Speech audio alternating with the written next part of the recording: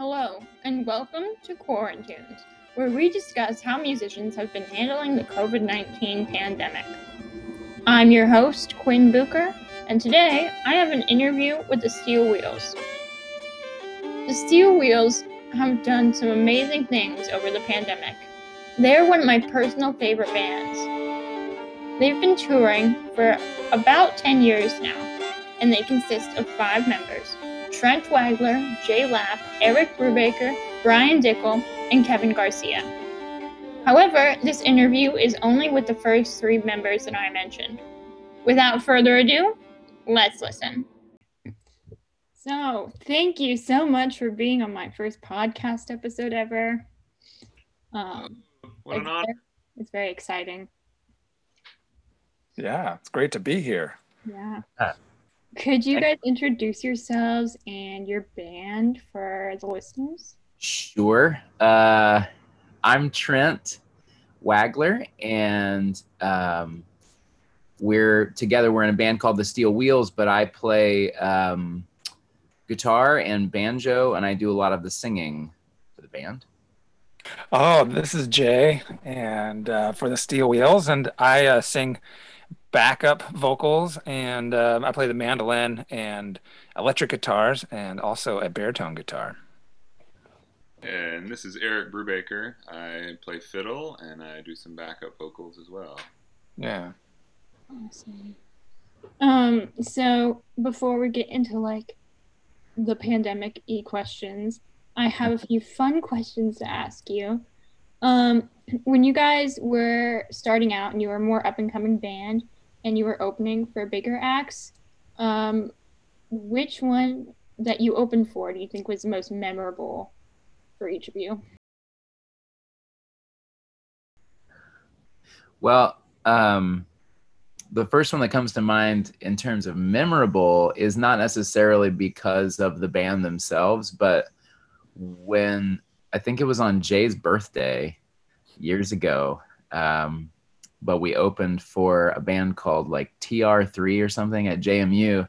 And the memorable part was that during our set, the electricity cut out. And it was a pretty big auditorium. TR3 gets its name for Tim Reynolds, who played with Dave Matthews for years. And so he kind of had a big name, especially in the Virginia area. And so it was a very big crowd. We were sort of an up and coming band. The electricity just cut out during one of our songs. And so what I remember about that was just that we kind of looked at each other as we're playing and just stepped out in front of the microphones and just kept playing our song, even though there was no amplification. And so a whole bunch of people probably could hardly hear us, but it was kind of we didn't feel up until that point in the set like we were doing that great. And it sort of grabbed the audience because of the struggle that we had to overcome, the lack of a sound system. So that was a very memorable one to me. Mm-hmm. I remember when we opened for Railroad Earth, am I stealing Jay's? It was, I think, was it a New Year's Eve show or no? Okay. I don't think so. I think it's just that crazy at Times Square anytime. Right. Yeah, so it was at Times Square, and we had to load in, and I just remember feeling kind of lost in the big city, and I was the one that had to drive the van like 8 blocks across Times Square to find a parking space for our big van, and then just walk across and into this big theater where it felt like, oh man, there's going to be a big party here. And then I don't think anybody in the end even really knew who we were or why we were there. But it's a good experience to have a big theater setting like that. Yeah. Well, I have 2 quick ones. One is the band that we didn't open up for. And we got asked to, we were in the middle of a big tour, and we got asked to open up for Rusted Root for a month. And that would have been, so in my mind, I'm just imagining what that would have been like to be on the road with Rusted Root, going from place to place, not really knowing where they fit in the scene at the time either. And um, but it just kind of left us all wondering what would have happened there, and that's kind of fun. However, the I don't know what just pops into my mind is we opened up for another Virginian, Scott Miller, at the Bijou Theater in Knoxville, Tennessee, and um, that was quite a wonderful experience because the Bijou Theater is awesome, and Scott Miller is such a fantastic storyteller and songwriter, and that was just one of the more memorable openings that we've done, in my opinion. Those all sound very fun. And then, kind of on the same page as that, if you could perform with any living artist now, who would you want to perform with?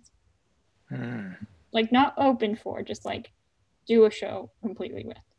Actually play with. Oh man. I'll go first. Just off the top of my head, I think it'd be fun to jump in with like a legendary bluegrass artist and somebody like Del McCoury, who just always has just a top-notch band, and so I wouldn't even attempt to fill the shoes of their fiddler Jason Carter, but it would just be fun to just sit into that.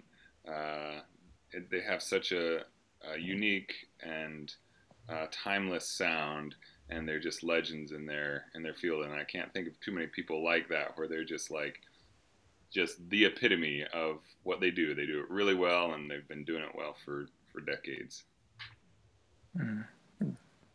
Yeah, I think I thought legendary as well, but I was thinking it would be amazing to share the stage and be along for the ride with Mavis Staples. Just such a voice and such a wealth of experience and such a presence and energy that I think I would love to be in the backup band and just get to be a part of that energy going out into an audience. Mm-hmm. Yeah. I've been listening to a lot of Bonnie Raitt lately, on the turntable, and man, where I'm at now with kind of what I'm into musically, I think that would just be amazing to play with her. That would be awesome. Yeah. Now I think we should probably address the elephant in the room, the pandemic, because obviously live music is not really a thing as of right now. So I know that you guys have been doing a bunch of different stuff to interact with your fans. And for example, like at the beginning of the pandemic, you did a March Madness style competition for your songs. Can you describe more about this and how it works and how you came up with the idea? Well, it almost seems funny now because the pandemic has been so long and so many things have kind of been canceled or ended because of it. But at the time, if we can remember back to the beginning, that when things were shutting down, it was early March, and that was one of the first big events, was the NCAA tournament that was canceled. And so it felt like a really appropriate thing, even though now in the long span of things, I wouldn't even say that's like one of the top 5 things that was canceled or changed or altered. But at the time, it felt like a big deal that we weren't doing March Madness. So anyway, yeah, the way we did it. And so it was kind of taking off from that of like, well, there can't be a March Madness. We'll do a Steel Wheels March Madness. And so we tried to, the fun part was like designing the tournament, the brackets, and coming up with which songs would be against each other. And it was just a voting thing. It was just like getting people to vote for their favorite songs and decide, if you had to pit one song against another, what would win. And so yeah, there were some surprises. There were some that we knew would make it to the very end, and yeah, it was really fun. Do you think that it was like a success in terms of like keeping morale up in the very beginning of this monster that is the pandemic. Yeah, I do. I think it was a really fun activity for our fans, and it also gave a chance for people to listen to songs that maybe they'd forgotten about or had never heard. I do think being a band that's been around a while, some people either got into our band, on one tour, and that's the album that they always listen to, and they haven't paid attention to the last 3 albums we released. Or on the other hand, somebody just gotten in tune with what we're doing the last couple years, and they don't realize we have all this back catalog. So the tournament of 64 songs or whatever it ended up being gave people a lot to listen to. And so it engaged people. And I know we got a lot of feedback at that time of just like, boy, it was so fun to go back through and listen to all the songs,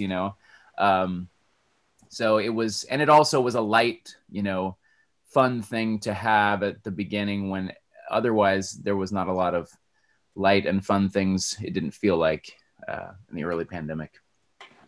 Yeah, I loved my favorite part of that whole thing was the pictures that Brian, our bass player, he crafted for this fun March Madness, and it included our heads transposed onto other basketball players, and I just love that kind of stuff, and that made me giggle.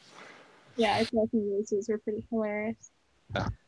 So I did partake in this March Madness event, and I think personally that Spiderwings should have placed higher on that list. Yeah. And I'm quite offended that it's not. But anyway, what did you have for your number one pick? Like which one did you have go all the way to the end? I don't think I filled out a bracket. I'm ashamed Yeah. to say. You can't pick a favorite among your songs. They're all your babies. I think I would. I mean, I think given that we have quite a catalog of songs, it's easy for me to kind of be in the new song phase, and thinking about songs from our last record. I wasn't surprised that Red Wing was kind of the golden egg, but yeah, I don't know, Rains Come or like one of these songs off the new record. I don't know. It's kind of the mindset that I was in. I think it was an interesting study and just sort of seeing what people are drawn to, and it did feel like in some ways nostalgia won over like critical listening to actual song, and a song like Red Wing that's been around for a long time and holds a lot of meaning with the festival and everything. I think it made sense that it won. It wouldn't have been my top pick if I was to say this is like our crowning achievement in song. I wouldn't put Red Wing at the top. And I'm not sure. There's a whole list of songs I like for different reasons. Kind of like what Eric said, they're kind of like picking your babies, but there's certainly some songs I'm more proud of than others. And sometimes it's not the ones that people ever really remark about that you feel excited about what you've done. Anyway, there's songs that I sometimes really love, either the deeper meanings or layers of the lyrics or something that happens sonically that just kind of blows by people and they don't even really think about it. And some of those are, songs like Hold On is one that's just kind of a little more subtle, but I always just love the way it has this slow burn to it. I also like the song Falling, which isn't going to make it to the end of, but I love a lot of slow songs, and those are songs that just, I don't know. It's not for everybody maybe, but. I think what was another unique thing about that project and what turned out to be like really helpful was that it was one of the first things we did, and we weren't second guessing ourselves about like, oh, is this good critical content to put out in front of people? Everybody was, at that moment, it's almost kind of hard to remember back that far now because so much has happened since then. But right in March, right when everything was starting to shut down, everybody was just thirsty for like, what's going on? I need to connect with people online to see what's going on. And so during that time, we set up our own home studios, and that was like actually one of the first things we recorded. We recorded the theme song for for the NCAA tournament, uh, and but doing that, I think kind of set the tone of like, okay, we're not gonna like be precious about getting like perfect, great, like things right off the bat. We're gonna get some content out in front of people, and it can be lighthearted, but it's gonna be sincere and like direct to the people who want to hear from us. Nice. Well, I'm going to backtrack just a little bit. I feel very strongly about this topic. Why don't you ever play Spiderwings? Eric knows my opinion on this, but I would like to hear your reasoning, if you don't mind. Well, honestly, I think it comes down to oftentimes it's a very good question. More generally, saying like what goes into what you choose to play in any night. Yeah, like what your set list. Yeah, yeah. Um, and I think oftentimes for us, we're trying to put together a new show, something that we haven't done in the past, so that if people come each time you come to their town, they're not walking away saying, it's basically the same set list I saw last year.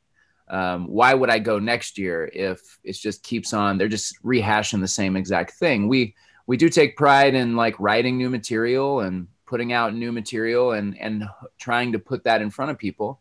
And so oftentimes it's not, what I hate about it is that you end up getting, you kind of have categories of songs in your mind of like, this one's going to be a little more danceable, or this one's going to kind of bring us to this point in the night. And, just like with an a cappella song, like we sometimes sing around one microphone, we might have 4 or 5 of those that we love or that the crowd loves, but you can't do that 4 or 5 times in a row in a night. You have to choose one, maybe. Same thing with a slow waltz or a sweet love song or a big fast fiddle tune. You don't want to get too many of any one thing. And to me, at least, it seems like Spiderwings has kind of fallen into that category of like this groovy, funky song that we've added a number of new songs that we want to, put in front of people every night.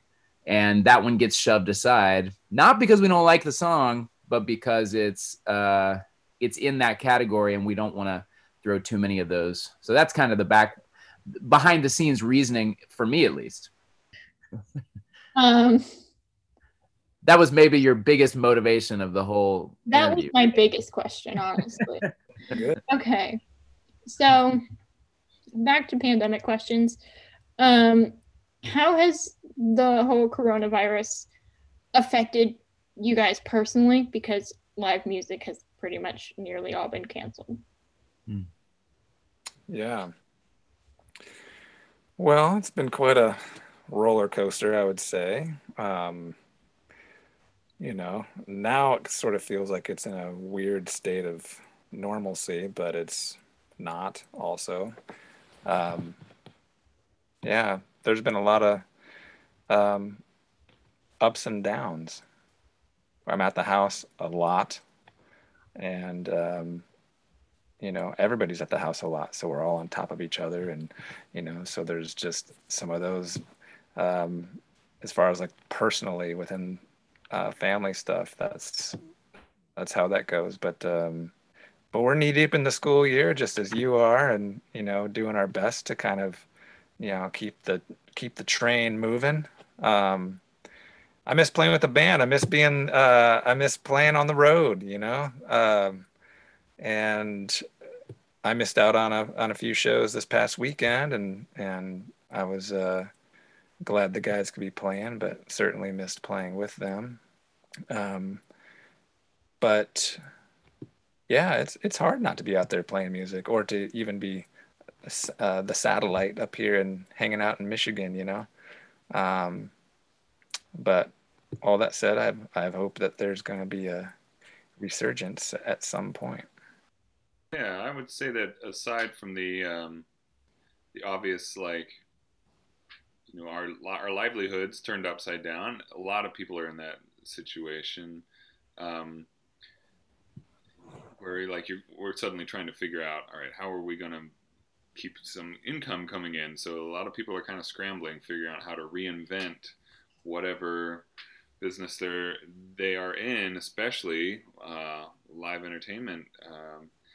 But there's also like over the past decade, we've gotten into this sort of rhythm of life where it's like you go out and tour for a week and a half, and then you come home and then you have like the dedicated home time, and so there's a certain rhythm and flow to life that you kind of get used to, and so to have that completely upended, it's just sort of unsettling. There are some good things to it, like being home with the family, is a bright spot, and I sometimes wish that I could fully enjoy it more, but of course there's like so much like kind of trauma and just sadness just involved in the experience that everybody's kind of living through, that it's going to take a while to unpack, but hopefully we can still kind of find the good spots in it too. Absolutely. Yeah. Yeah, I think it's personally, there's been spots that are very creative, and like it's inspired new places for me and for the band to go creatively. And that is one bright spot, or one thing that, we wouldn't have been motivated to probably do this year otherwise. But yeah, there's a lot of uncomfortable questions you ask yourself when there's so many unknowns about when or if or how things will go back to normal. And those are unsettling in many ways. I think that, yeah, like Eric said, there's a rhythm to the life that we got used to, which some of that rhythm included missing being home and being on the road for a long enough amount of time that you're like, boy, I can't wait to get home. And so it's an interesting irony to now be home for so long that you just kind of feel like, I don't know how to, like, maybe I should start sleeping in a different bedroom so it just feels somehow different, because I don't even know, like how to get a sense that each day, that it doesn't just feel like the same day over and over again. I think also, like, while we've been able to be creative, and there's been new ways that we found to be creative, that there's nothing that really replaces the immediacy of being in a room together and experiencing a musical moment together with an audience and getting the feedback immediately. The live stream thing is, I would still say kind of a poor substitute, but it is a substitute for that. There's still an interaction. There's still an audience feel. It's just very different. It's not quite the same as when you're just playing in front of your camera, because you do know that people are actually watching it, but it's hard to totally connect because it's not the same. So there's aspects of that you're learning to kind of adapt to, but yeah, I think as Jay said, we just came off of, the rest of the band came off of a couple nights of playing, and it felt remarkably normal, even though people were in their little pods and it was a much smaller group in every situation than we're used to, necessarily, and for good reason. At the same time, it felt remarkably normal, and that was really encouraging in a way. I don't know if, once it warms back up, if we'll get a chance to do some more of that kind of show. That's great, but we really didn't do much of that through this whole 8 months or whatever it's been. Yeah. So you were saying how you found like new creative ways to connect with people, and one of those ways I know is the Distance Together program that you started. Can you explain what that is and how you think it's going so far? Yeah, right about the time we finished that March Madness as kind of our first little Hail Mary into the big, I don't know, world of media and our fans or whatever, we decided to put a call out to people who knew who we were, I guess, and open ourselves up for commissioned songs. Essentially saying, if you pay a little bit of money, we'll either record a song or even write a brand new song for you. So it took the form of, in some cases, us recording a song that we've performed in the past. Other times, people asking us to do a cover song that they've always wanted to hear us play, or us writing a brand new song. And to be clear, that process also included each one of us recording in our own office or our own studio, and then cobbling those audio tracks and often video tracks together and creating a little music video of sorts from all of our different isolated locations. And in terms of how it's going, I think, it was a complete, like, we had no idea if anybody would take us up on it. We had no idea if it would be successful. We had no idea if we would enjoy it or if it would be like, what did we get ourselves into? We didn't know if we'd be flooded with requests or if nobody would do it. So there were it was a complete experiment. And so all in all, I would say it has gone very well in that we got plenty of requests. At times we felt pretty busy and almost overwhelmed, but I never felt like we were so flooded that we either priced it wrong, where everybody was like, sure, and we just had way too many requests. And it was a fun way to keep rolling along and feeling like a sense of purpose in the midst of some of these months where otherwise, as a musician, nobody was out there playing. You didn't feel safe to be out there playing, and yet we could interact in a creative way and create something that had meaning for people. And so, yeah, we're just about, this week, we're releasing our Everyone a Song Volume 1 album that's based off of the Distance Together project. So a collection of those songs will be released to the public. And we've also done a podcast, much like you're doing today, that sort of takes on each one of those songs and talks about it. So in that way, it's had a fun sort of, there's been a couple different aspects to the project that have sort of branched off since we started it that has been really enjoyable. In terms of your new album, my family actually commissioned a song for my mom for Mother's Day. So I may have already heard the new album. And I think it was really good. I really enjoyed it. But can you, like, since I know that Jay isn't with, like, in your little bubble of, like, the three of Eric, Trent, and Brian, what was it like to record, write, and produce the songs that you that you wrote stories for remotely instead of, like, in a studio and being all together? Yeah, we kind of had to invent a brand new process. Several of the band members are kind of spread out over different states. So I can let Jay speak to what that felt like to be away from Virginia, but all of us had to set up our own home studios, and then we basically just sent recordings back and forth. And so we would get a recording of Trent, and then Kevin up in New York would add some drums to it. And then send the files around to the rest of us, and we just kind of have to layer on the parts one by one, and often not really having time to discuss how we're going to arrange, not really being able to sit down in the same room and bounce ideas off of each other. But it was a completely new type of recording process. But one that had, I think, enabled us to kind of free ourselves from some of the old habits that we might have fallen into. It's a very immediate thing. You get a track by email, you listen to it, think, okay, what can I add to this? And then lay down your part and send it on to the next guy in line. Mm-hmm. Yeah. I've had a studio for a while, so I'm pretty used to working on some tracks in that way, getting people sending in some of their projects and doing that. But then, but this is the most like comprehensive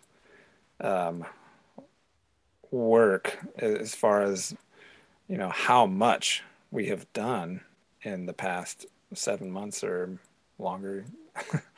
And yeah, I mean, it's pretty much all what Eric said there. I mean, it's a lot of fun to be able to explore and just kind of be a studio musician for a while. Even though it doesn't take the place of playing live on the stage, there's something really fun about being in the studio and being able to be creative in that way. I feel like, I came up with these legendary stories of studio musicians in Nashville or maybe in New York or LA or something, or maybe in Muscle Shoals or wherever it may be, where they their whole job is just showing up to the studio and they don't even know what the songs are for the day, but they're thrown a little chord sheet and they're like, okay, well, I play bass and here's the lineup. And it's like, they may be recording on 4 or 5 different projects in a day, and that's just what they do. And that's never been our reality, but I felt like that was much closer to what we were doing all of a sudden, where it was like, okay, we got this cover song by, Bruce Springsteen today, and this original song that I worked on, and somebody wants us to do a version of Red Wing and say hello to their uncle. And that's what we're working on today. And to me, it was a really fun process, because not only did I get to be creative and get out of my own ruts sometimes if we're doing a cover that isn't necessarily in our style, perhaps, but then also the fun part was getting the other guy's work back and realizing, like, especially when I wrote something and I'm like, okay, here's an idea. And by the time I get it back and I get to hear what Jay did and Eric did and Kevin and all of this, it's like such a treat, because I wasn't there to get to hear the beginning of it. I just get to hear all of it with all the ornamental sounds over it. It was a real gift to me to get to be a part of that process. You get to open up your email and just be like, oh, this is it's like Christmas. It feels really exciting. I have 2 more questions. My first question is, what was each of yours favorite cover song that you did for this project? Because I know you did like a lot of different genres. I think my favorite was Billie Eilish. Because a Bad Guy, because it was so out of the norm and forced me, at least, to really like focus in on a song that I'd heard and I was aware of, but like really learn it and respect this artist in a new way, and get to, again, kind of get outside of my comfort zone. So that was really fun. Somebody commissioned us to do 4 Rolling Stones songs off their Exile on Main Street album, and to really dive in, like really listen to this album that I wasn't really that familiar with, and then put our spin on it that was fun. I liked those songs. Yeah, I mean, I'm right there with Eric on the Rolling Stone canon. That was really a fun project to do. I also like the Amos Lee song that we did, Windows Are Rolled Down. I like that song. So I very much appreciated your Lizzo cover. That was pretty great. Nice. Yeah, I think that's a cover we never would have selected, and so that was probably the one that was the most out of our character. But yeah, it was fun. It was definitely fun to do. I have a lot of respect for Lizzo too. Yeah. All right, my last question is, how do you see live music in the future for post-COVID? Because it's obviously not going to be the same as it was before. Yeah, that's a good question. Yeah. So I think about kind of 2 different things, and one is like the short term of the next 6 months, year, 2 years, where we're still going to be living with COVID in a serious way. And so I think that's going to be continuing to find ways to engage virtually, but then also hopefully do some more in-person events, but distanced outside. So I can see more of that happening throughout the next year. But then it's kind of a big question mark long term. We're seeing a lot of venues shut down. We're seeing a lot of the the support that artists need from their agents and from venues and different team members, like kind of their existence, their sort of financial stability is kind of up in the air right now, depending on how quickly we can get back.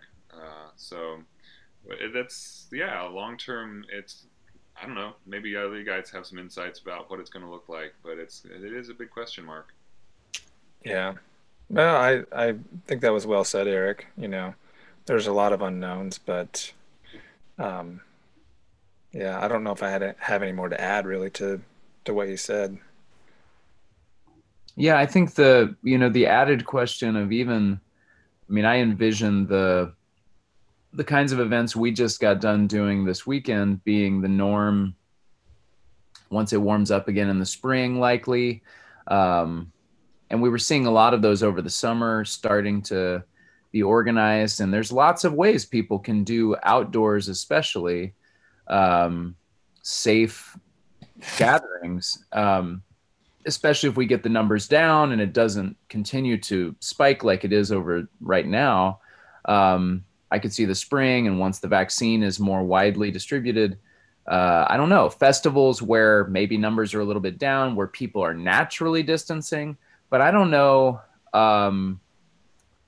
when is it going to feel comfortable for us as a group of, guys from different households jumping into a van and traveling all over the country to do those kinds of events? I don't know. That's another side of the question of like, do we feel comfortable with, I mean, I've never thought of us as being vectors of disease as we're out there touring, but the reality of us jumping in a van together and being in that kind of close proximity, and then of course going to different communities across the country, even if those events are being held in all those places and they're outdoors and they're safe, when will we feel comfortable to do that? And all the other bands that typically have seen that as being the model that's the most practical for making a living off of doing their music. So yes, I offer more questions than answers, but those are some of the things that I think we're thinking about in both the near term and long term. I mean, I have spoken to a few people who are not only trying to consider what the venues are doing now, but also whether or not they should open up a new venue or be considering opening up a new venue in late 2021. And it's just completely uncertain, just like we never thought we could be where we're at today, February of 2020. We never even would have considered what we're doing right now. I don't know if by this time next year, there will be shows in theaters and clubs where people pack themselves into a small space and watch a band play. That's hard to believe we'll be there in a year's time, but I don't know. It depends on an awful lot of things, I would say. Yeah. And Trent, you bring up sort of the other support systems that a touring band needs on the road, like eating at restaurants, staying in hotels, just gathering in numerous different places that you need when you're not at home, quarantined from larger population. And what is all that going to look like, and how are we going to be able to do that safely?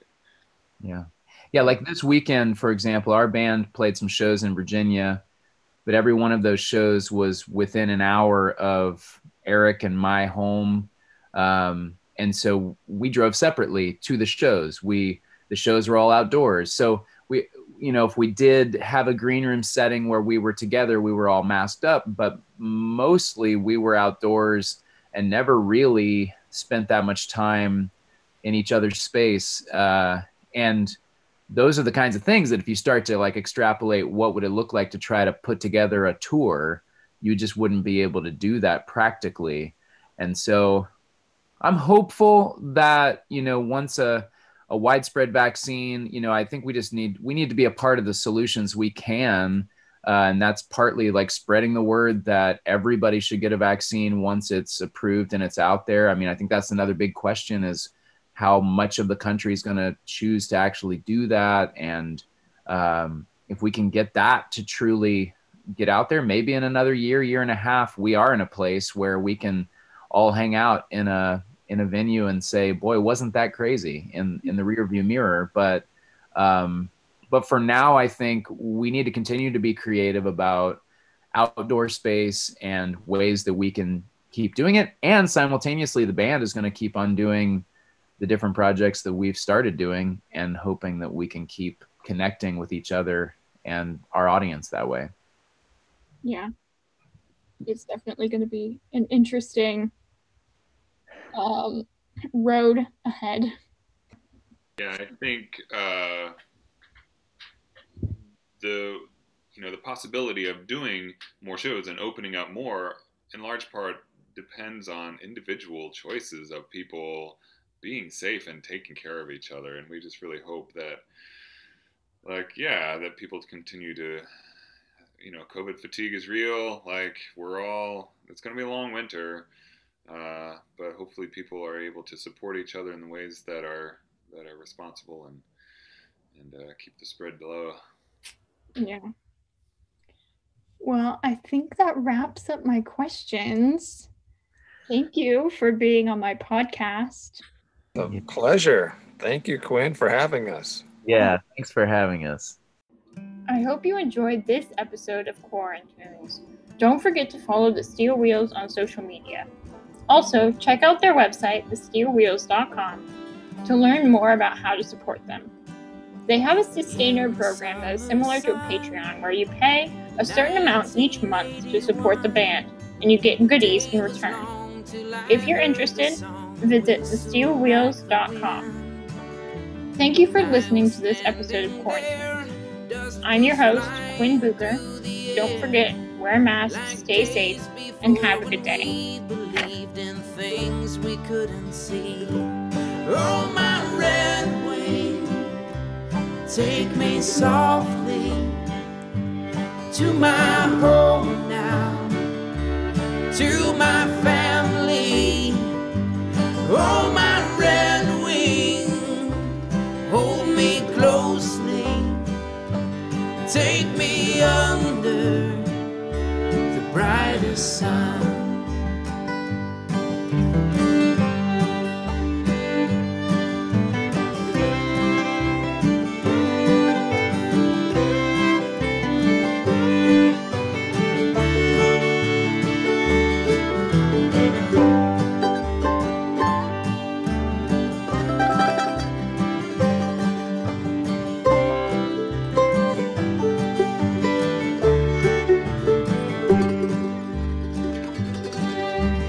When the day is done and another night has come, I'll rest my weary bones and pray the bird I love hasn't flown away, and I will call again up to my kindest friend. The ground below will be set free, and with my love I'll be. Oh, my red wing, take me softly to my home now, to my family.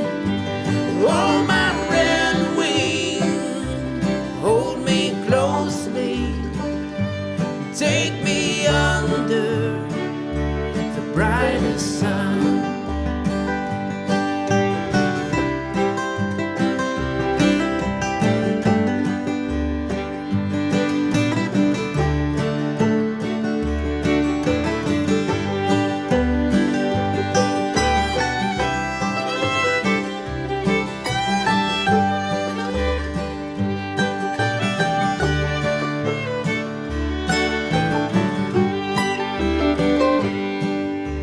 Money she has none, and she was never won by metal wings or death machines or anything between.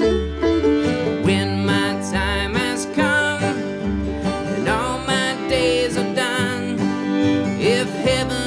fates will breach the gates on her wings.